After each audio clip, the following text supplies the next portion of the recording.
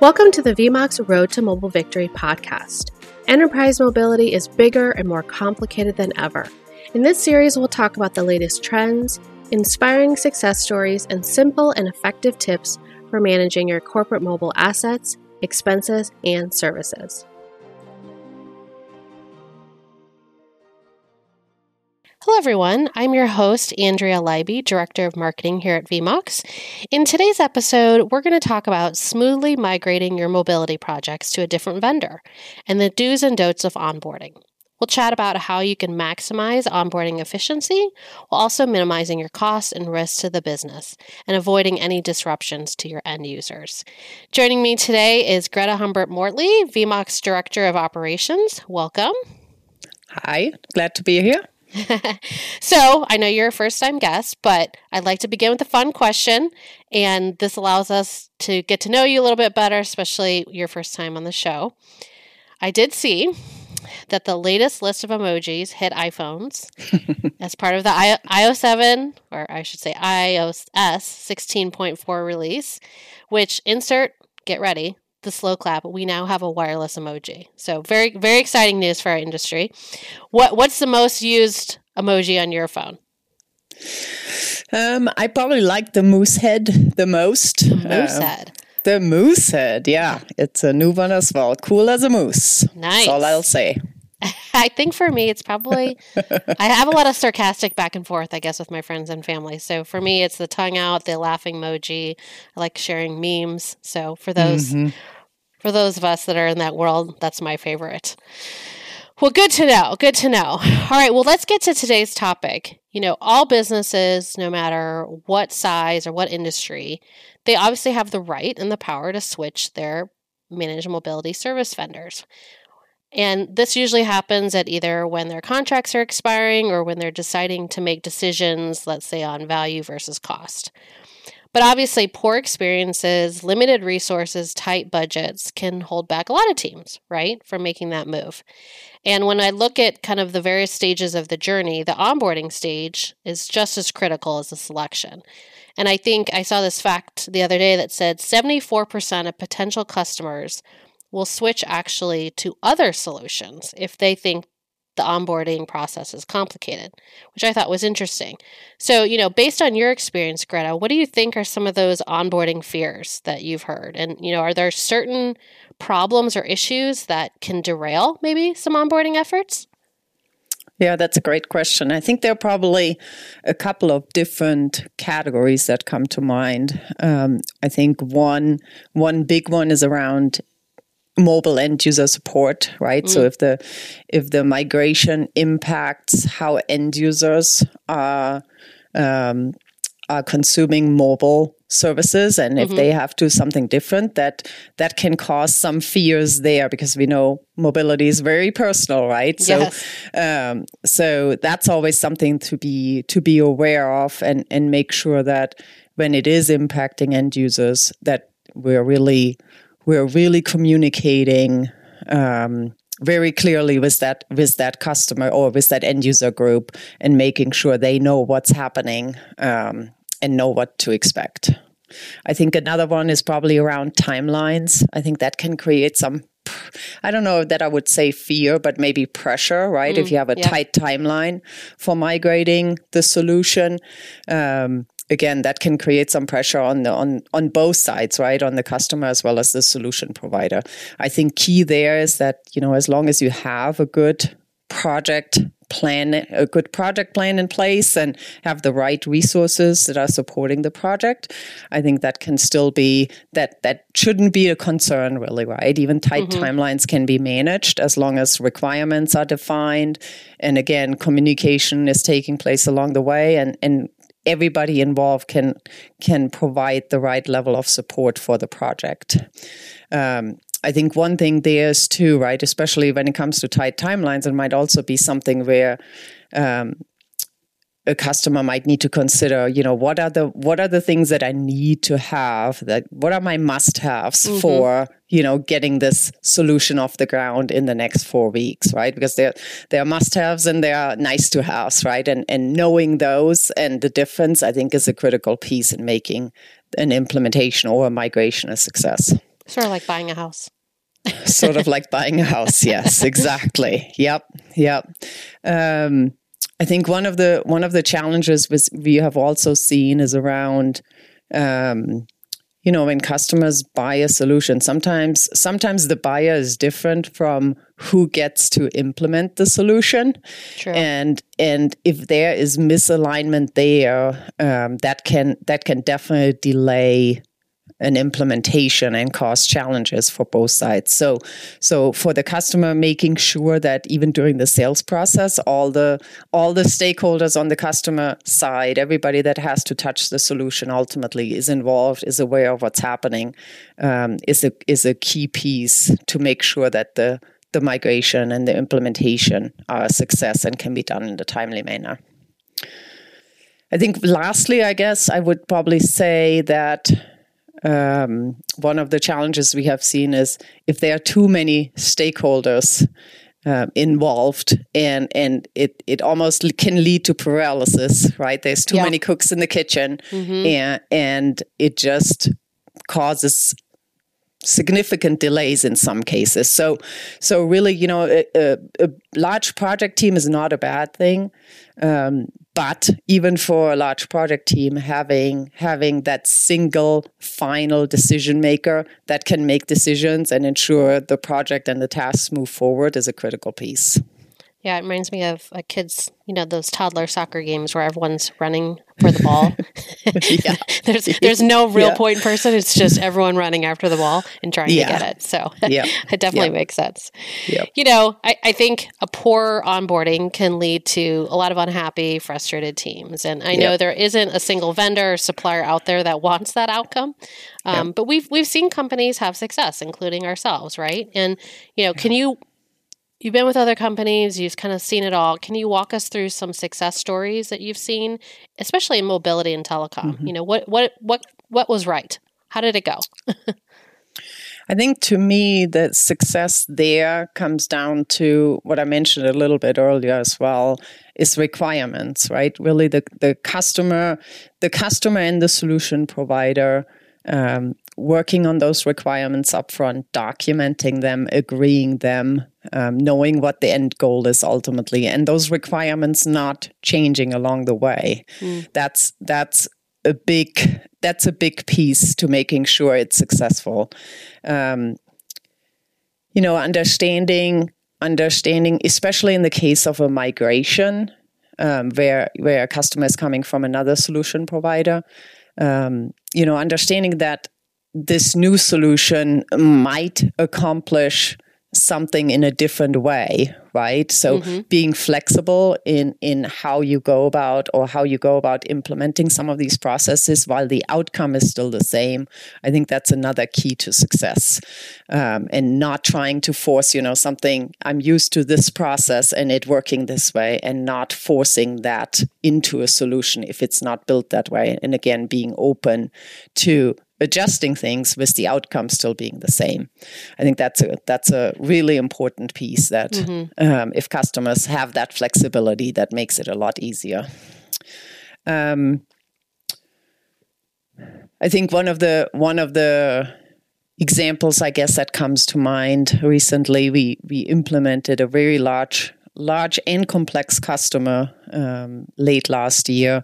They had a very tight deadline in migrating their solution from a current provider to us, and we were able to make it happen within a few weeks. But I think we were very closely aligned. We knew it required total focus, consistent communication, negotiation, and understanding of the other party's needs, and really being able, honestly, there were some concessions that we had to make on both sides too, right? So, but again, as long as you have those requirements and can work with a customer, everybody can dedicate the right amount of time to the project and making this a true partnership ultimately, then I think that will lead to success of the project ultimately. Yeah, I agree. The last part that I wanted to point out here, I think, is around, and I mentioned that a little bit already too, but I think, sometimes customers again, somebody signs a contract, right? And somebody else has to support the implementation of the solution. And we know there are, many things that are going on for a customer. Mobility is not this team's primary focus that now has to implement this solution, right? Yeah. But somebody being able to dedicate the right amount of time to implementing the solution is key. Yeah. Because otherwise, right? I mean, while the solution provider can do a lot of the heavy lifting, there are decisions that need to be made along the way. There are some tasks that are on the customer, and those need to be made in a timely fashion. Otherwise, you're going to see, project timelines being dragged out into several months rather than being able to get something completed within 6 to 8 weeks. Yeah, I think you need a champion, someone who can, really champion it through the organization and understand what, the outcome is and, what it takes to get there. So I definitely agree. Now, there no two implementations are the same, right? And having the right partner, the right processes in place and preparations can make a world of difference. And you kind of talked about some of that. And, some of the industry will say it's part science, part art. But what are some things, I guess, in your opinion, teams can do to prepare, right? Especially their stakeholders and their users, maybe people that aren't normally touching this type of project or maybe aren't going to be as involved, but do have some level of effort needed from those teams. What would be your suggestions? Yeah, I think any feedback that customers can share from, especially when they're coming from a current solution provider, right? Any feedback that they have of what they liked, what they didn't like, what has worked, what hasn't worked, right? That way we can avoid some of those pitfalls and are aware of them, right? So that we can make sure again we don't go down the same path. So if they have lists like that, if they have gotten feedback from end users along the way about the solution or from the team managing the solution, that's always great input on how to start the kickoff. Back to requirements, I guess I can't stress requirements enough. Having those, documented, knowing what you want, knowing what's a must-have, knowing what's a nice-to-have, and being able to communicate that to the solution provider is key as well. And then, really important, especially in the case of, a mobility management solution, is being able to help with the execution of carrier agreements like LOAs and anything a solution provider might need to get access to the customer's carrier information. That can be a lengthy process, and being on top of that, knowing who might need to sign paperwork like that will definitely help. So if customers can come prepared with that information, that's very helpful. Yeah. On a related note, onboarding can't move forward with some of the data pieces, but those kind of the two words data migration is a heartache and can cause a lot of IT professionals to kind of break out in a sweat. What tips do you have to ensure fast and smooth data migrations? Data migration, that's a great question. And I don't think customers really need to sweat data migration. So the reason I say that, let's talk about the different data pieces that we need to set up a mobility solution. So most importantly, carrier information. Having access to carrier portals to retrieve invoice information, inventory information, and usage information is critical. The next data piece is typically like employee-related information, which would come from from a customer's HR system. So being able to set up a feed there out of the customer system to us so that we have the employees and can tie employees to mobile lines of service. That's the other data piece. And then I'd say the third piece would be financial information related to the employees so that we also can support reporting the other way, which would allow us to do financial reporting, chargeback type of reporting back to the customer's financial system. So, charge coding, cost centers, GL codes, and things like that. So those would really be the data pieces that we need from the customer so that we can then in turn also feed data back to the customer for, again, chargebacks or paying carrier invoices and things like that. The other piece to that would be an optional piece would be access to or a feed from an MDM system where we can also retrieve device and device related information. And we can also receive the kind of the linkage between the phone line to the employee from an MDM system. So that's another option.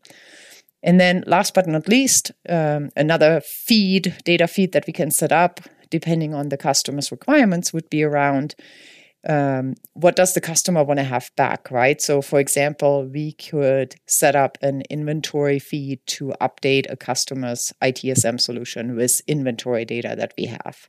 So those are really the main data pieces that kind of go back and forth between the customer and the mobility management solution provider. I hope that helps. And like I said, I don't think there's a need to break into sweat around data migrations. I think we can keep it pretty simple there. Good. So, for some people, you might be outsourcing all of your mobility management functions, or in some cases, just a portion of them. Whether it's one or the other, you're most likely working with a third party. But finding kind of that right fit for your own mobility vision can, I think, be tricky for most people. In your perspective, what key questions do you think customers should be asking their vendors and suppliers before they sign, right? What should they take into consideration when they're looking at all the different potential partners out there? I think that's a great question. I think there's probably several things that come to mind, right, that will help in preparation. I think, knowing your mobile fleet, right? Mm-hmm. How large is your mobile fleet? How many carriers do you have? Is it just United States, or is it carriers across the globe, right? Is it domestic versus international? And how large are the fleet sizes for those countries and carriers? The more information you have there, the easier it will make. The easier it will be for the solution provider to make sure they can come up with a project plan that allows for the implementation of that in the most effective way.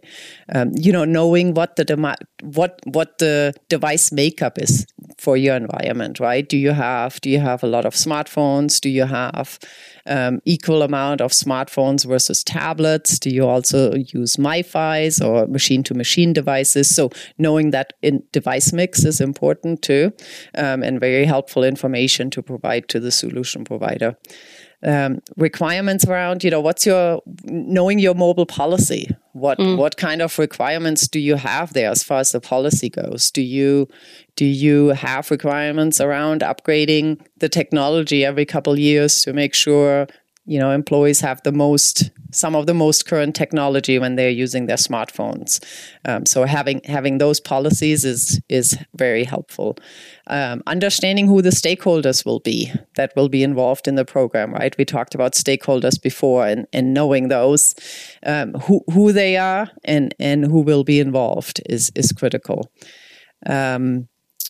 As far as onboarding, what are you looking for, right? Are you looking for a standard approach, or are you looking for something more customized? And I think there's solutions out there where you're going to be, more like a small fish in a large pond, yeah. or do you want to have a customized solution, customized implementation that is really tailored to your needs?